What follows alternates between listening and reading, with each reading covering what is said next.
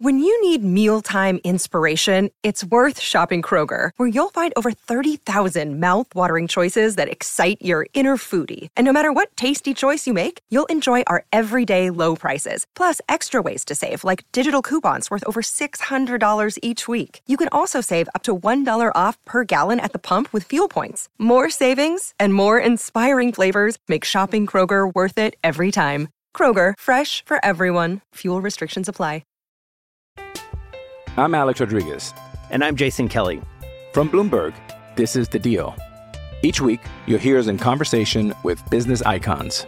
This show will explore deal-making across sports, media, and entertainment. That is a harsh lesson in business. Sports is not as simple as bringing a bunch of big names together. I didn't want to do another stomp you out speech. It opened up so many more doors. The show is called The Deal. Listen to The Deal. Listen to The Deal on Spotify. Another day is here, and you're ready for it. What to wear? Check. Breakfast, lunch, and dinner? Check. Planning for what's next and how to save for it? That's where Bank of America can help. For your financial to-dos, Bank of America has experts ready to help get you closer to your goals. Get started at one of our local financial centers or 24/7 in our mobile banking app. Find a location near you at bankofamerica.com/talktous. What would you like the power to do? Mobile banking requires downloading the app and is only available for select devices. Message and data rates may apply. Bank of America NA, member FDIC.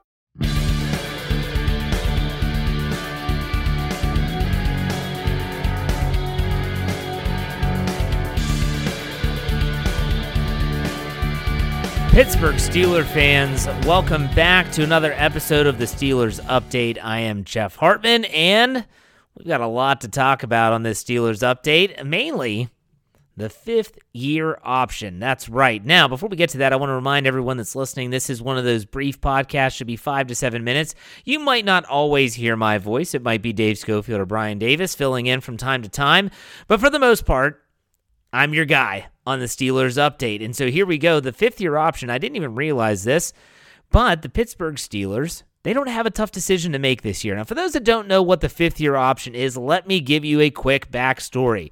In 2011, they had a strike in 2010. They signed a new collective bargaining agreement that went into effect in 2011. The new CBA was signed between the NFLPA and the NFL, and there was this new addition to contracts for first-round draft picks, and it was called the fifth-year option.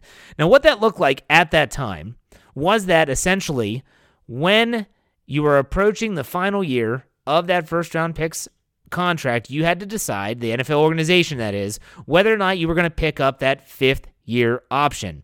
If you decided not to, that's fine. The player would become a free agent after the fourth year of their rookie deal. However, if you decided to pick up that option, you would have to pay them. Now, early on in the collective bargaining agreement, that was based upon position and where you were drafted, mainly where you were drafted. However, the latest collective bargaining agreement changed all of that. Now, not only is it about your position, it's not about where you were drafted, but how much you played and the honors that you've won. For instance, if you make the Pro Bowl as an example, you would get more in that fifth-year option. So to give you an example, Minkah Fitzpatrick's fifth-year option was much more expensive than someone else that is a fifth-year option, someone even like TJ Watt.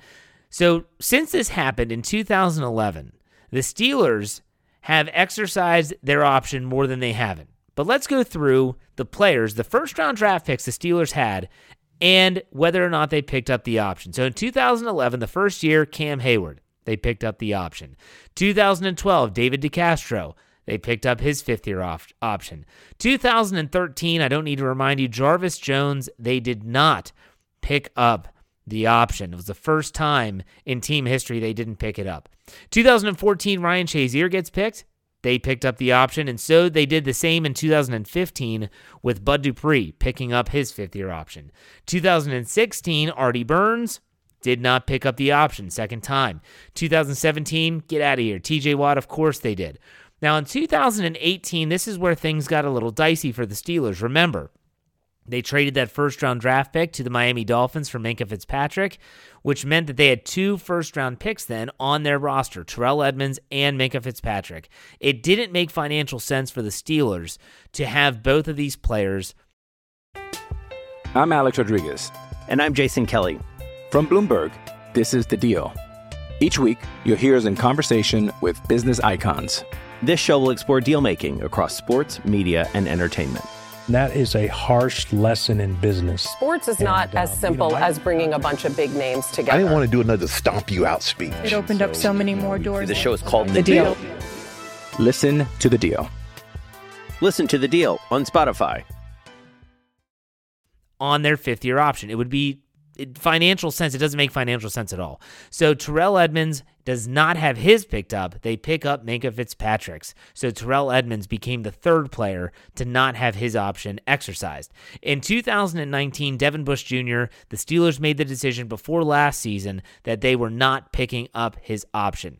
This is where we get into the crux of this podcast here, folks. For the first time since its inception, the Steelers will not have a decision to make as they didn't have a first-round pick in 2020. The first pick they had was Chase Claypool, who was a second-round selection. Now, next offseason, they'll have to make a decision on Najee Harris. In the year after that, they'll have to make a decision on Kenny Pickett. However, when you look at this, the Steelers will not have a tough decision to make. So what does this mean? What it means is that Omar Khan, as the general manager, is not going to have to worry about whether or not they're going to have that fifth year, which could be a lot more money, on any specific player. His salary cap, the way that he sees it now, is the way that it's going to be until they start to make changes, whether it's players cut, whether it's players added, whether it's contracts restructured, it doesn't matter. The way that he sees it right now is the way that he will see it up until they decide to make some moves. But for the first time, and I didn't realize this, but until the first time since the fifth-year option was introduced in 2011, the Steelers don't have to make this decision. For some, it's kind of sad because they didn't have that first-round pick in 2020. For others, like me, I'm like, it is what it is. Because honestly, when you look at Chase Claypool being the first pick of that draft, he gets traded to the Bears. They have that 32nd pick. I'll take that pick. Hey, that's fine. So there you have it, folks. A little fifth-year option news on today's Steelers Update. Enjoy that. Make sure you check out all of our content, like Dave Schofield's Stat Geek coming up this morning, and all of our content right here on the audio platform. In the meantime, you know what I always say. I'll talk to you tomorrow.